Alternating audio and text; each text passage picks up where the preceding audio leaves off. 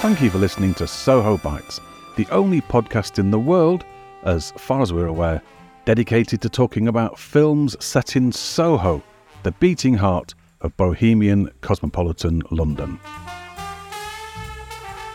If you would like to support the show, you can do this in the form of a star rating or review at sohobitespodcast.com/review, or if you'd like to put a small amount of money where your mouth is, you can do that at sohobitespodcast.com/donate.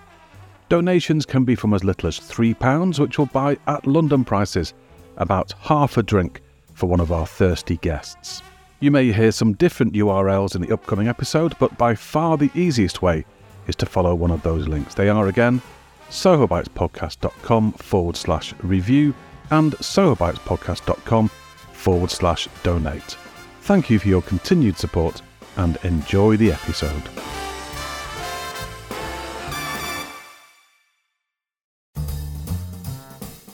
Hello and welcome to episode 18 of Soho Bites. Soho Bites is the podcast in which we talk to people who love Soho and people who love film. My name is Dominic Delaghi and I am shocked, I tell you. It turns out that sex and death are very popular subjects, as recent episodes of Soho Bites and the spin-off show Mural Morsels, which dip their toes in those areas, have been flying off the shelves. This sounds like good news, but to be honest, I had hoped you listeners were a bit higher-minded than this, and I have to say, you've disappointed me. I can assure you that the next episode will contain no sex and or death. But that's the next episode. This episode is pretty much all about sex and death. Hooray for sex and death!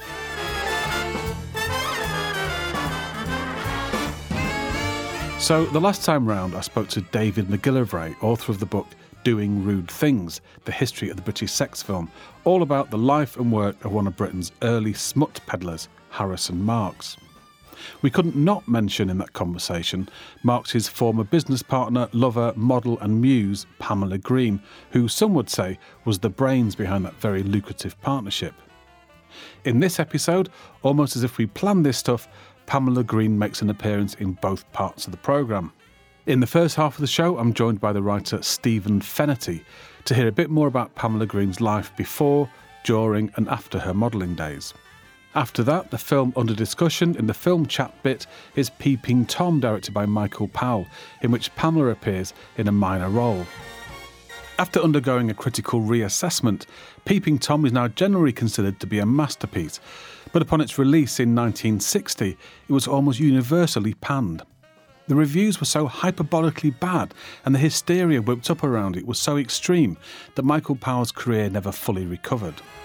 To talk about Peeping Tom, I met up with film producer Colin Vaines, who had some particular insights into the film, its director and his rehabilitation. Stick around to the second half of the show for that.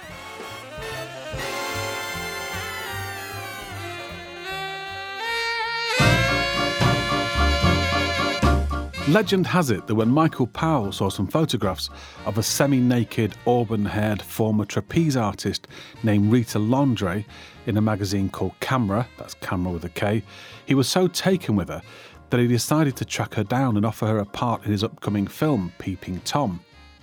The story goes that he turned up at the magazine's offices on Gerrard Street, and when he inquired of Camera's managing director, a young blonde woman called Pamela Green, where he could find exotic Rita, he was told that he'd already found her. Rita Londre, Michael Powell was shocked to find out, was in fact one of Pamela's alter egos that she adopted to pose in the magazine. She also appeared as Princess Sonmar Harrix, another exotic creation, this time in a long black wig and dubiously darkened skin, and she used both of these characters in some of the short, silent 8mm films that she and Harrison Marks produced for the home viewing market.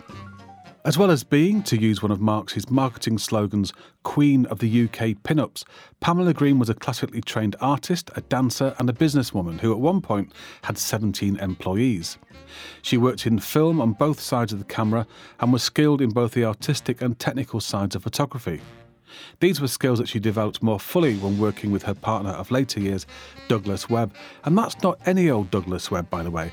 That's Douglas Webb, who won the Distinguished Flying Medal for his part in the Dam Busters raid during World War II. Stick that in your pipe, Harrison Marks. So who was the real Pamela Green? To find out, I spoke to Stephen Fennerty. Stephen is a freelance writer and a bit of an expert on Pamela Green. I think it's fair to say he's a fan. I got in touch with him on Zoom, hence the strange sound quality and occasional glitch, and asked him for a bit of background on Pamela Green.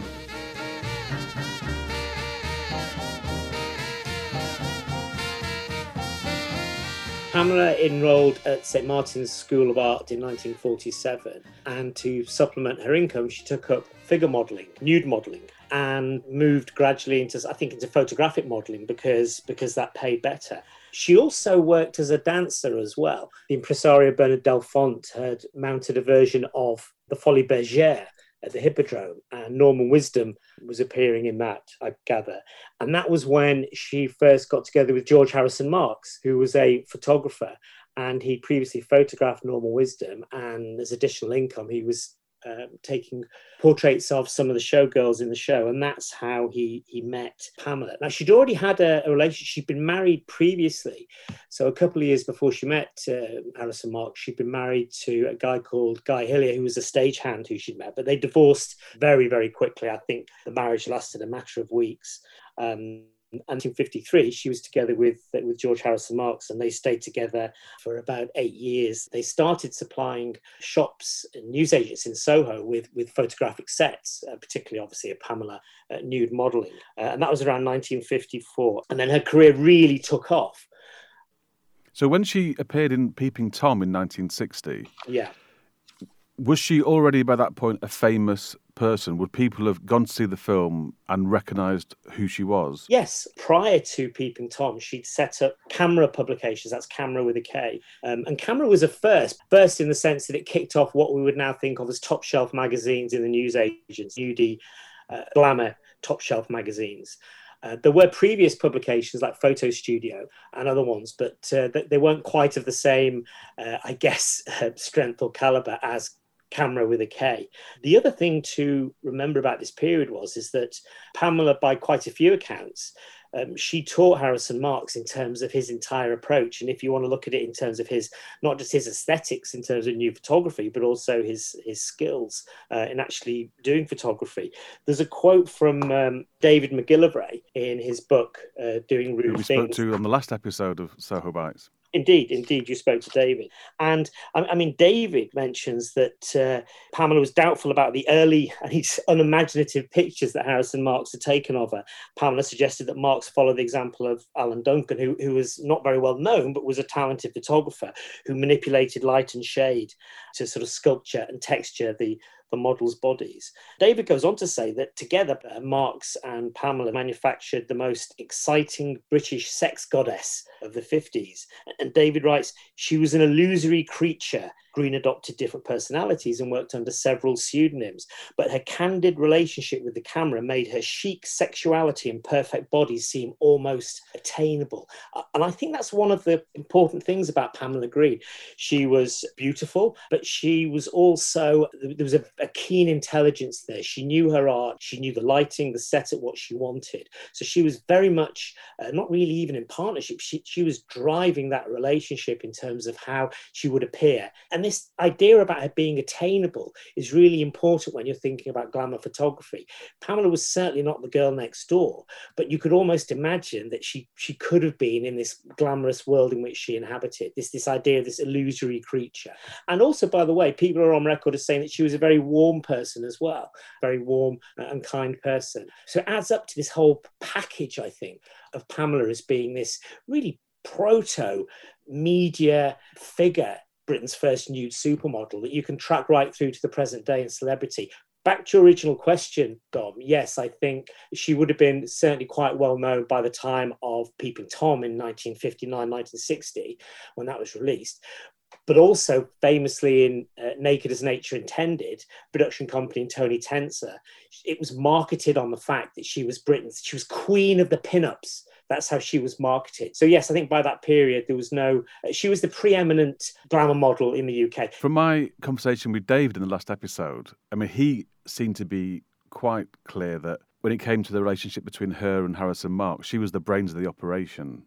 And he didn't bring all that much to the partnership. Well, I think he did because of his swagger and his confidence. I mean, he was a very colourful character. Stanley Long, who was a contemporary, he'd actually, I think, put out this photo studio magazine, was in photography, and then moved into films. Long mentions that whilst he was a rival of Harrison Marks, they never actually met. And the only time he actually saw him was on Oxford Street, and it was a Saturday afternoon, and the streets were crowded, and apparently shoppers were suddenly stopped and watched as a man in dark glasses, smoking a cigarette, driving a white Lincoln Cadillac. He cruised by with a glamorous blonde next to him, and that was, of course, Pamela by his side. So yeah, I think brains of the operation, I think they were well suited at the time. It was a partnership. She was managing director of camera publications. The other side was that she was trained in finishing, in print finishing and retouching. So she would be able to take the photographs, because given the censorship rules as well at that time, in this country at that time, pubic hair was a bit of a no-no. So that would be, in effect, the monocle of airbrushing out. But Pamela commented later, if they were exporting for a German magazine, it would be considered abnormal and strange if there hadn't been pubic hair on the models. It's all pre-Chatterley, it's pre-swinging 60s. I mean, she's breaking down barriers, isn't she? Was there a reason, do you think, for her attitudes to sexuality and nudity, or was it just a kind of business decision?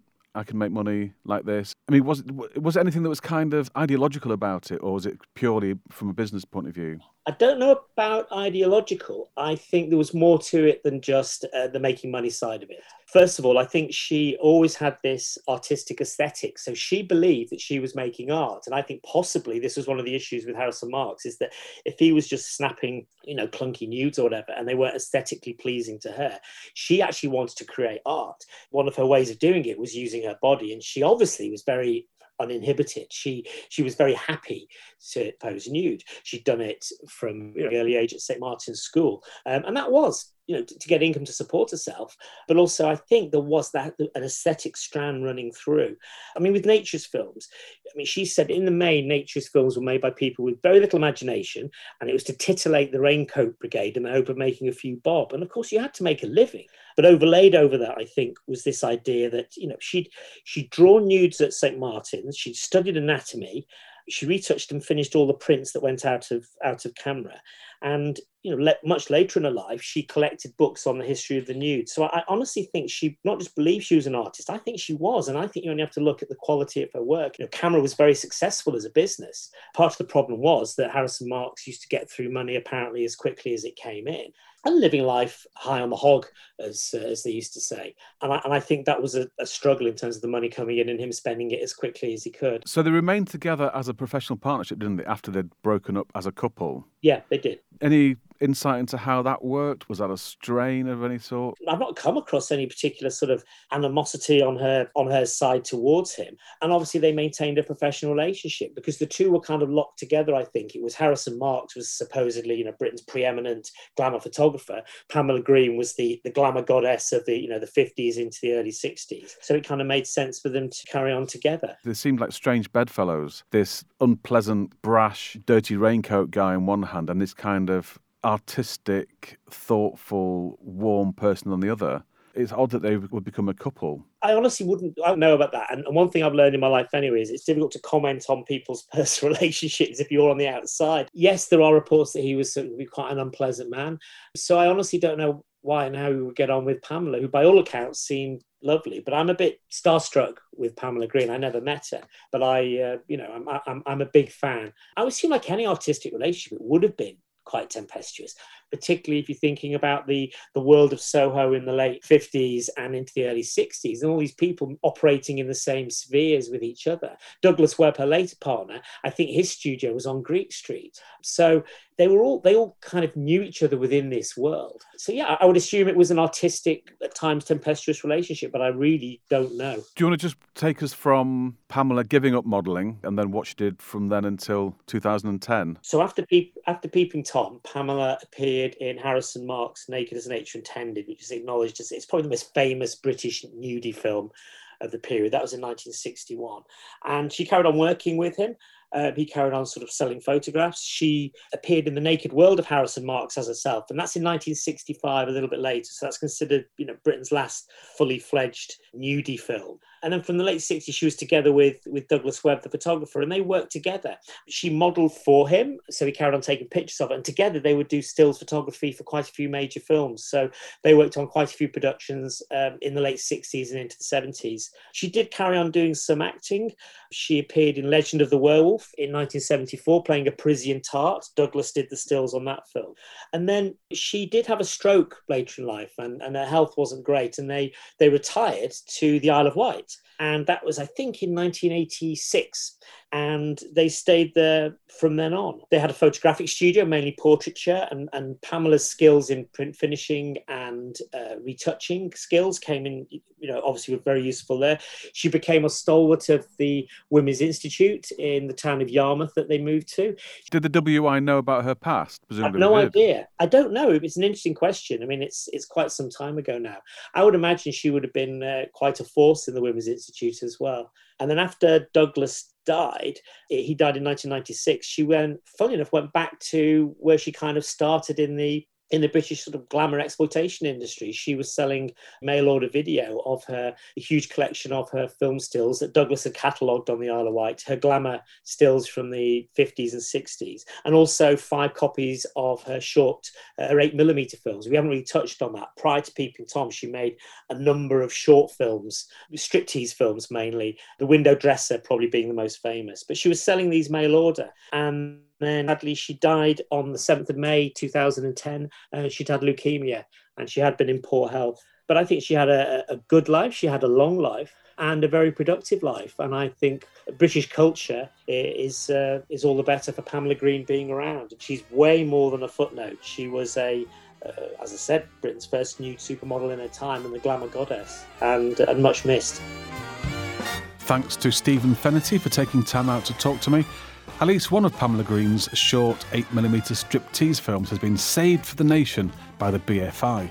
You'll find a link to it and to Stephen's social media contacts on the show notes for this episode at sohobitespodcast.com. But if you're at work, maybe wait till you get home. It's a bit saucy.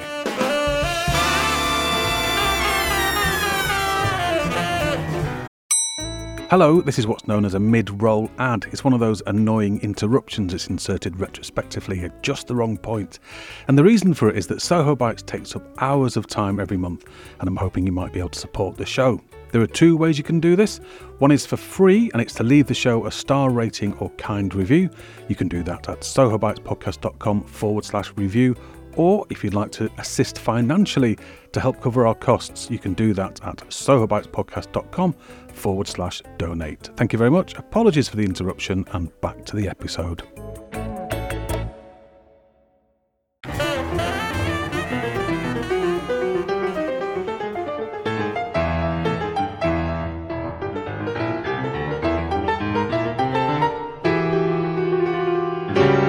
Peeping Tom begins with a pre-titled sequence, the calculated murder of a Soho sex worker. Although we're spared the actual moments of her death, we do see the build-up to the killing, from the approach on the street via the negotiation over price and the short journey to her flat, to her final terrified scream, from the point of view of the murderer, or rather we see it from the point of view of a camera concealed inside his coat. We are complicit in the murder.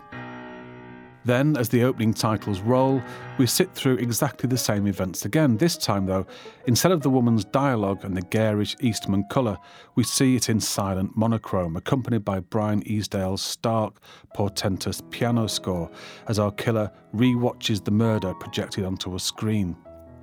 Even by today's standards, it's a shocking, brutal and disturbing few minutes of film and sets the tone for an uncomfortable watch. Although the critical demolition of the film was arguably over the top, there are some examples of the hysterical reviews quoted in the upcoming interview. Director Michael Powell was perhaps being a bit naive if he didn't foresee some sort of backlash. This is a difficult film, one in which we are asked to sympathise with a sadistic serial killer. The central character, the murderous peeping Tom of the title, is Mark Lewis, played by German actor Karl Böhm. No mention is ever made of his slight German accent, and the character is English, so it's an interesting casting decision. He's a shy, awkward, sensitive young man who, we soon learn, has been irrevocably damaged by the psychological torture inflicted upon him as a child by his father in the name of science. Mark works at a film studio during the day and supplements his income in the evenings, working for a newsagent. Not by delivering the Evening Standard, but by photographing naked women in a room above the shop, the prints of which are then sold to men downstairs in large envelopes marked educational books. There are moments throughout the film where Mark's psychosis and his mental trauma is so close to the surface when he's triggered into extreme emotional reactions by quite normal sights that it's difficult to see how he's got as far as he has in life without his behaviour having been brought to the attention of people who might be able to help. As it is, he lives alone at the top of a large house surrounded by memories of his abusive father. Into the orbit of this disturbed man flounces Mark's downstairs neighbour, 21-year-old Helen Stevens, played by Anna Massey.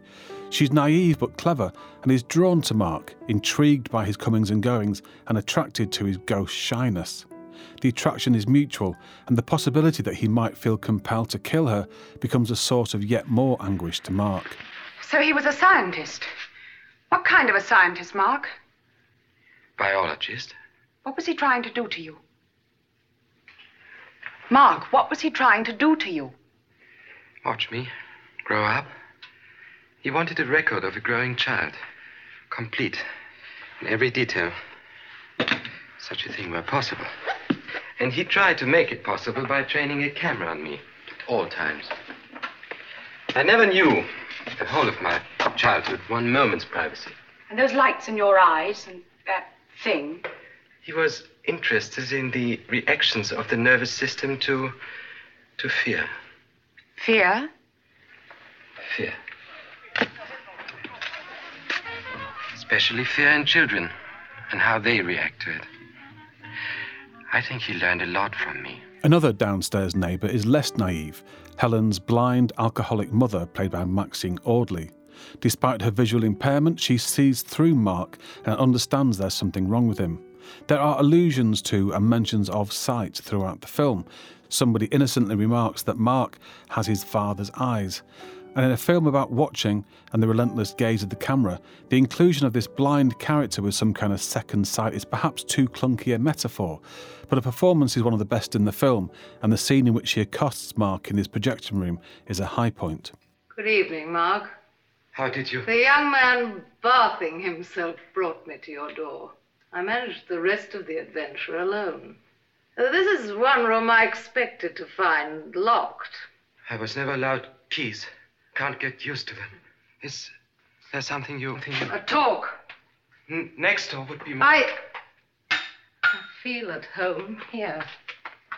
I visit this room every night. Visit? The blind always live in the rooms they live under. Every night you switch on that film machine. What are these films you can't wait to look at? What's the film you're showing now? Why don't you lie to me? I'd never know. You would know at once. Take me to your cinema. In another famous scene, tension mounts as a relaxed and oblivious Vivian, played by Moira Shearer, frolics around an empty soundstage as Mark carefully sets the scene to kill her in his own particular way.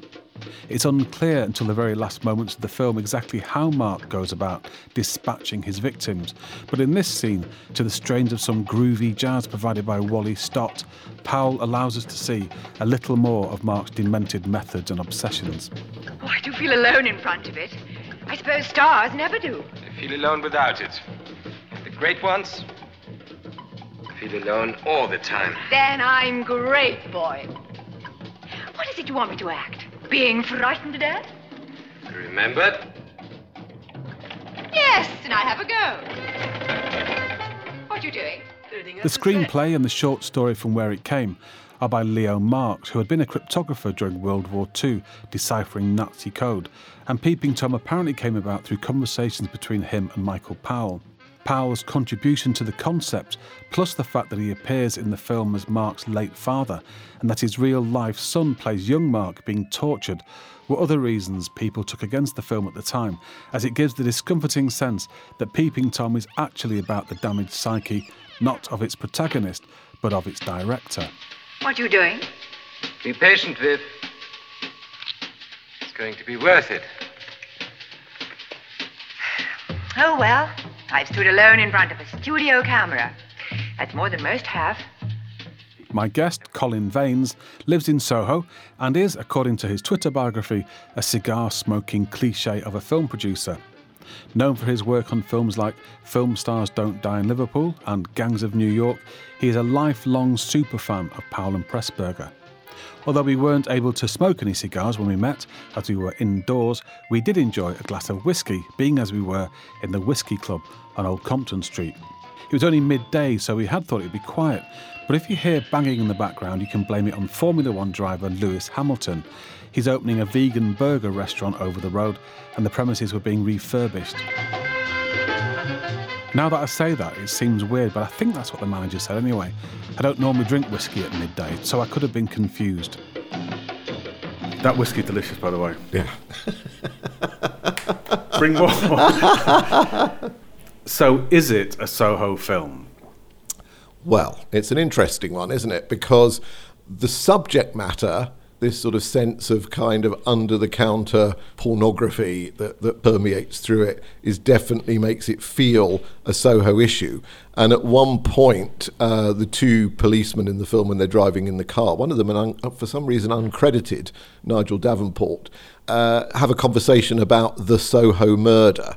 So it's clearly positioned there, but it is equally clearly, for anyone that knows the topography of central London, that they're actually the Soho, quote, exteriors are shot round Fitzrovia in Rathbone Place and Rathbone Street and Newman Passage. And that's obviously because a location manager looked and thought this is going to be a nightmare trying to get clearances to shoot in Soho itself. And they obviously came up with a way of shooting very much more straightforwardly and keeping their locations where you could literally walk around so you don't lose time in movement. It's very, very close. I think it counts, doesn't it? I think it does, and also the film is in essence, it's got Soho in its fabric in a way. Yeah, so, exactly. Yes. So the film is quite famous for reputedly having ruined Michael Powell's career.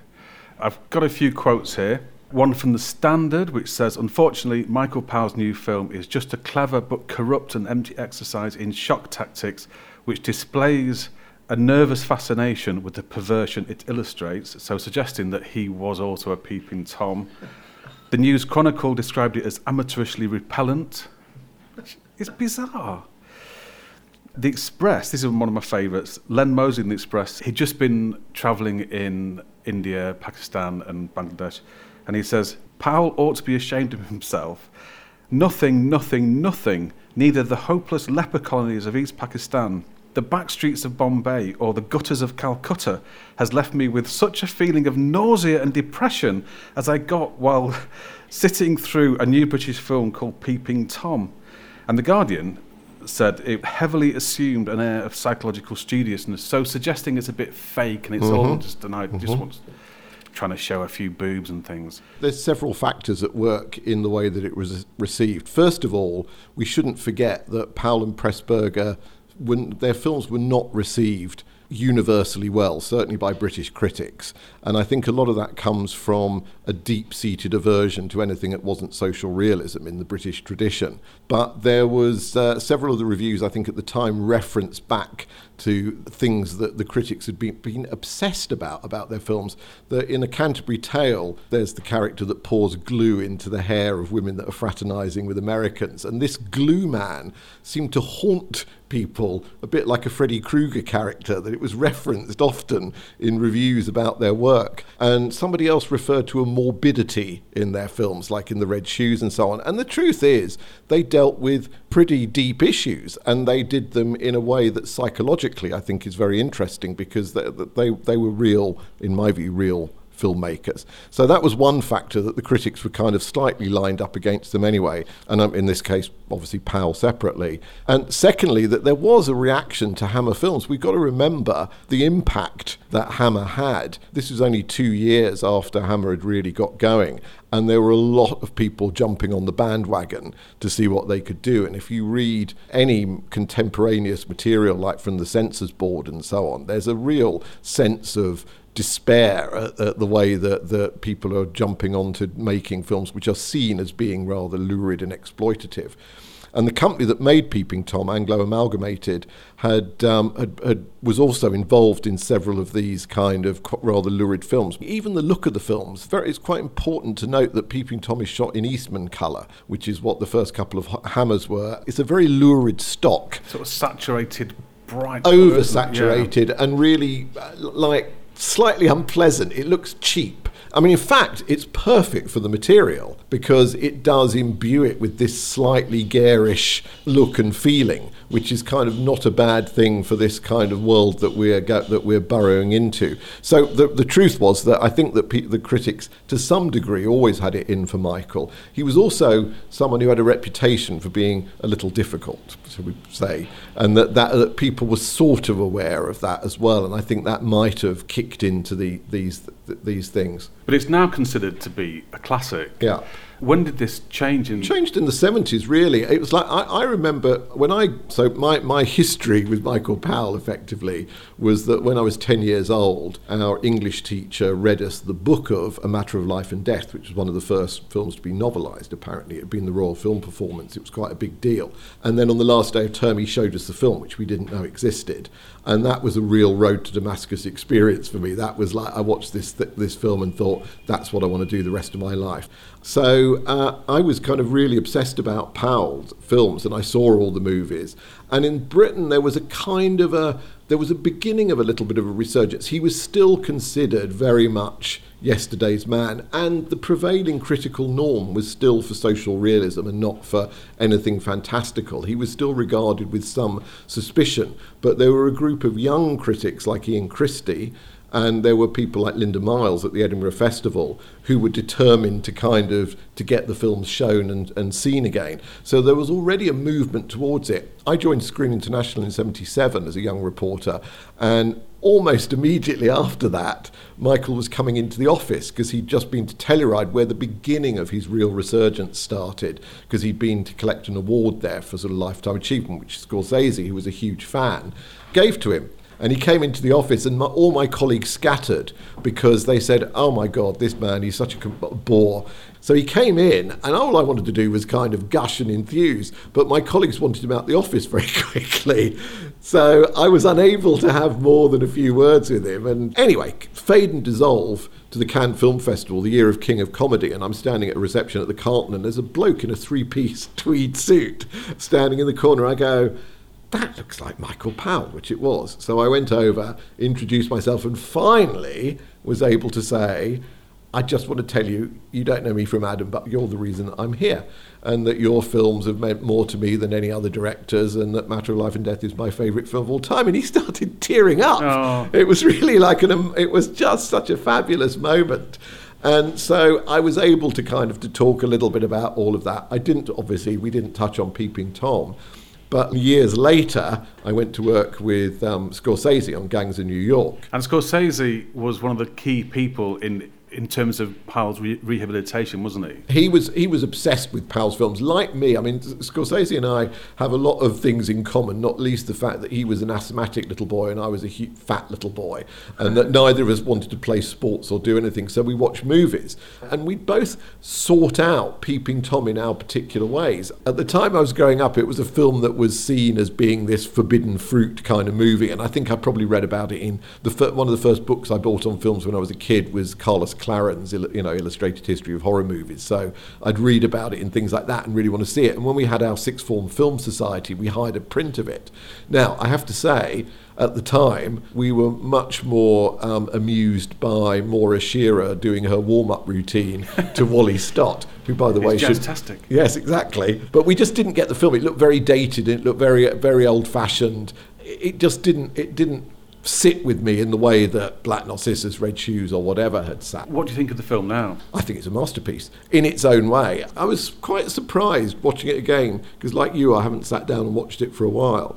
And it just gets you on a very deep level. It's a very dark and disturbing film, because it does that very thing that they wanted to do, which is it is about scopophilia. It's about the morbid urge to gaze, and we all have it in one way or another. And Scorsese, I mean, he was obsessed with it as a young person, and he's gone on record as saying everything you need to know about directing is in 8.5 and Peeping Tom. In 8.5, it's all about the business, and Peeping Tom is about being what a director is, which is being a filmmaker. Yeah, and being overly obsessive about gazing and seeing things. I think it's interesting to see it in relation to Psycho, which was released a few months later, and Hitchcock had actually seen what had happened to Peeping Tom on its release and decided not to do press shows, so he just put the film out there. But they're very interesting films.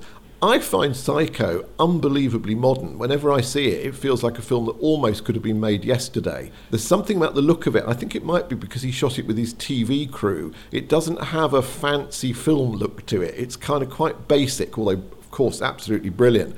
And Anthony Perkins is really extraordinary. I mean, it is a performance that could have been shot yesterday in that case. It's interesting, Carl Burnham's character is very similar to Anthony Perkins, but what Peeping Tom does is it's like an incredible time capsule of 1959.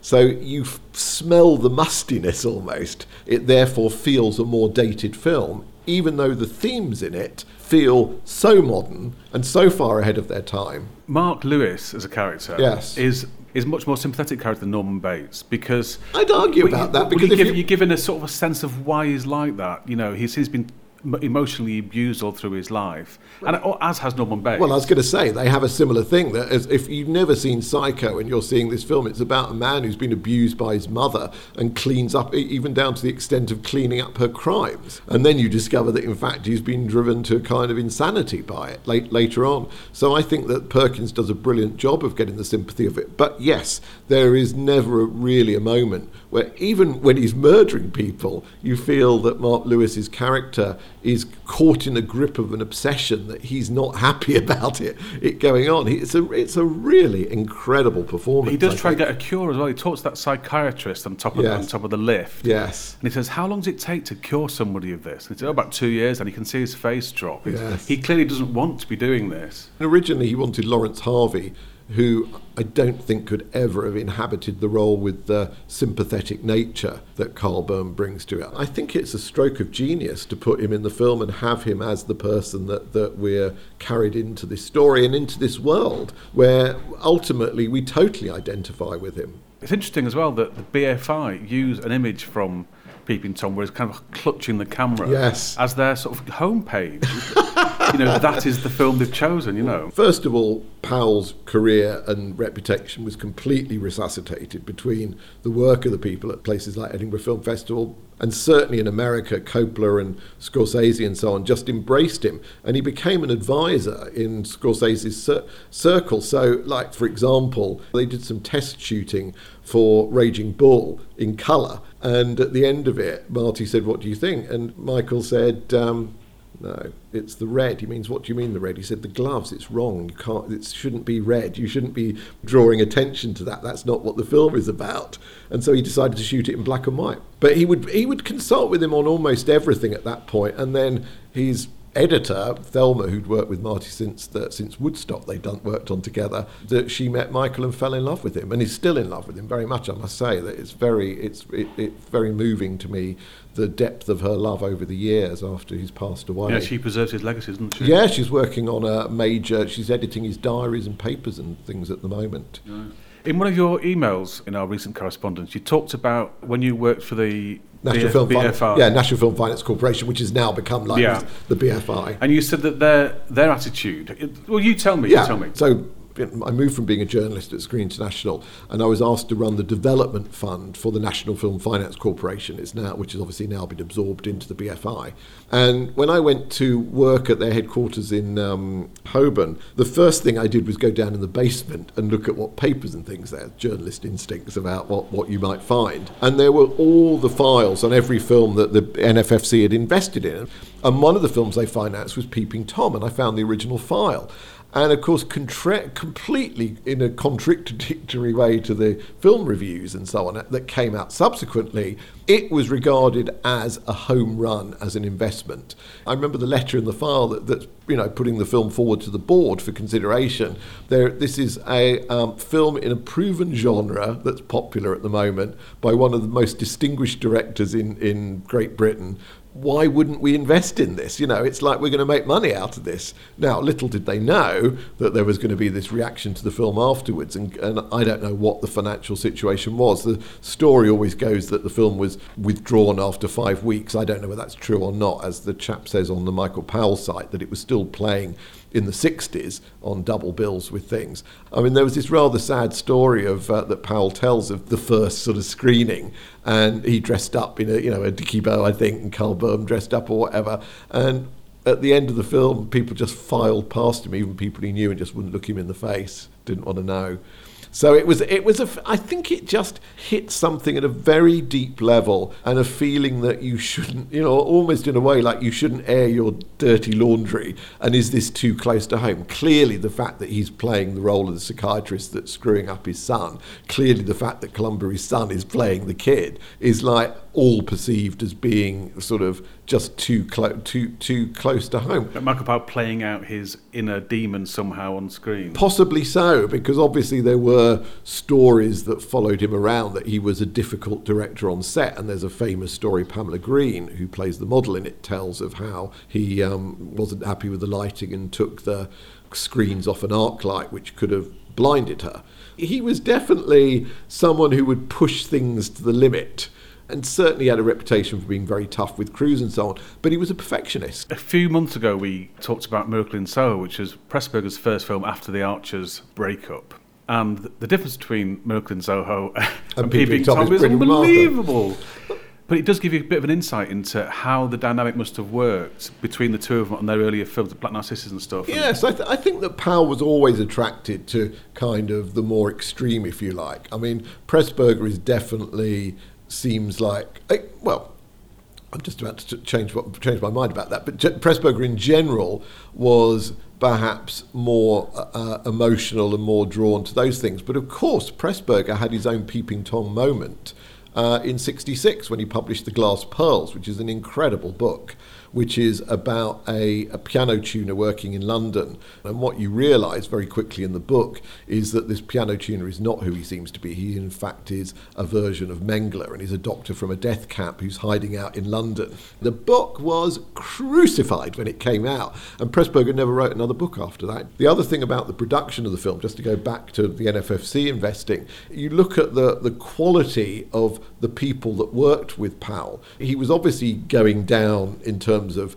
who he was working with. He was no longer working with Rankin Corder. He's making a film for Anglo Amalgamated. So he's obviously got a much more restricted budget, but he still called on many of the people he'd worked with in the past. In a world where we talk about the male gaze and so on, and this would seem to be very true in a film of this kind, he had a female editor, Noreen Ackland, who'd worked as an assistant editor with him since Black Narcissus. It struck me that Scorsese seems to have worked in a similar way to Powell, having worked with the same people for years on end. Yes, but you do, in a sense. If you create a great team, I mean, you look at when Powell really comes into his own, which is around the time of Spy in Black, when he hooks up with Pressburger, they develop a team around them. They tend to use Jack Cardiff or Chris Challis for the films. They use Alfred Junger to design. They use Hein Heckroth doing the costumes, who takes over the design later on. So they had a regular group of people, and Powell dipped into that group for Peeping Tom. Brian Easdale, who composed the score, of course, had done Red Shoes and Black Narcissus, and of course there was no money. Michael, obviously with Brian Easdale, they worked out that they could primarily have a piano accompaniment. The piano reminds me a little bit of, it seems like a silent film score in a way, and it seems to suit him sitting there in his attic room. Well, it's not an attic, is it? But in his room with Yes. the screen. Yes. It does feel slightly... I think that's interesting because I think that, I don't know whether that's conscious or unconscious. I'm sure as a producer that they did it because they didn't have the money to do anything else. But having done that, I mean, it's apparently the score is performed by some great Australian prodigy. He was got some absolutely brilliant pianist. So there's no sense that he was scratching around with lesser people, and the quality of the film is just like, when I was watching it, I was thinking even things that I appreciate now having made films, like the camera operating is on a very high level. It's really classy. It's not a deliberately shocking film. It sort of does step back a bit, and that is even more insidious because you are almost part of this voyeuristic process. Apparently there were 7 cuts made by the BBFC before they would release it, and one of them I think is probably because you see the after effect. I suspect there was a shot of arterial spray when he sticks the stick into his neck at the end, because it's all over the wall in the cut. So I imagine there probably was something quite graphic there. But that's not what the film is about. And that's what's so unfair on him in terms of people seeing it as being this lurid thing. He is taking elements which he knows could be box office success, because there are certainly more lurid films than this made at the time. This, in terms of the principal people, this didn't do anyone any good. But, certainly didn't harm Carl Burnham's career, didn't harm, kind of... Anna Massey. Yeah, Anna Massey. So it's like, I think it was really that people wanted to lay the blame at Powell. And there is no question it had an impact. I mean, he went on and made The Queen's Guard, which I've never seen. I've never seen that either, no. He did Bluebeard's Castle, didn't he, for Hungarian television. And then there's only 3 after that. There's A Weird Mob and Age of Consent, both set in Australia, neither which I think you could make much of a claim for. And then he did this little Children's Film Foundation film, Boy Who Turned Yellow, with Emmerich Pressburger, which they did in the 70s as a sort of little jeu d'esprit, very, very inexpensive. It's certainly, he suffered the real fallout, and it was only when he was kind of adopted by the movie brats and was given a safe space and he wrote his books and the films were reassessed and so on. So he did have a kind of like, the end of his life was a very happy time for him, and he and Thelma were really in love, and that was a beautiful relationship between the two of them. Well, it's nice to know that Michael Powell had a happy ending, even if Peeping Tom didn't. Oh, spoiler alert. My thanks to Colin Vaines there for coming on the podcast. Colin has a few projects currently on the go, including a biopic, I notice, of Marianne Faithfull. I wonder if it will include the period in which he slept rough in Soho. We'll find out next year. As with many of the conversations I have for the show, Colin and I had a much longer chat than I was able to use here, and it's sometimes painful to chop out huge chunks and leave them on the metaphorical cutting room floor. So I'll be posting a link to the unexpurgated interview on the show notes. If you'd like to hear the full conversation, including all my bumbling mistakes and some more banging from Lewis Hamilton's restaurant, that will be over at sohobitespodcast.com, where you will also find links to Colin's Twitter and also to Stephen Fennety's Twitter, plus that saucy, not safe for work Pamela Green material I mentioned earlier. As ever, you can tweet us with your comments and suggestions on @BitesSoho or email us at sohobitespodcast@gmail.com. And don't forget to subscribe and leave a review. Soho Bites is produced by me, Dom DeLargy, and it's based on an original idea by Dr. Jing'an Young. You can follow Jing'an and her new research project on Twitter on @CitiesInCinema. Until next time, spend your lockdown wisely, watch films, listen to podcasts, and don't leave that bubble. Stay safe, and I'll be back next month. Bye for now.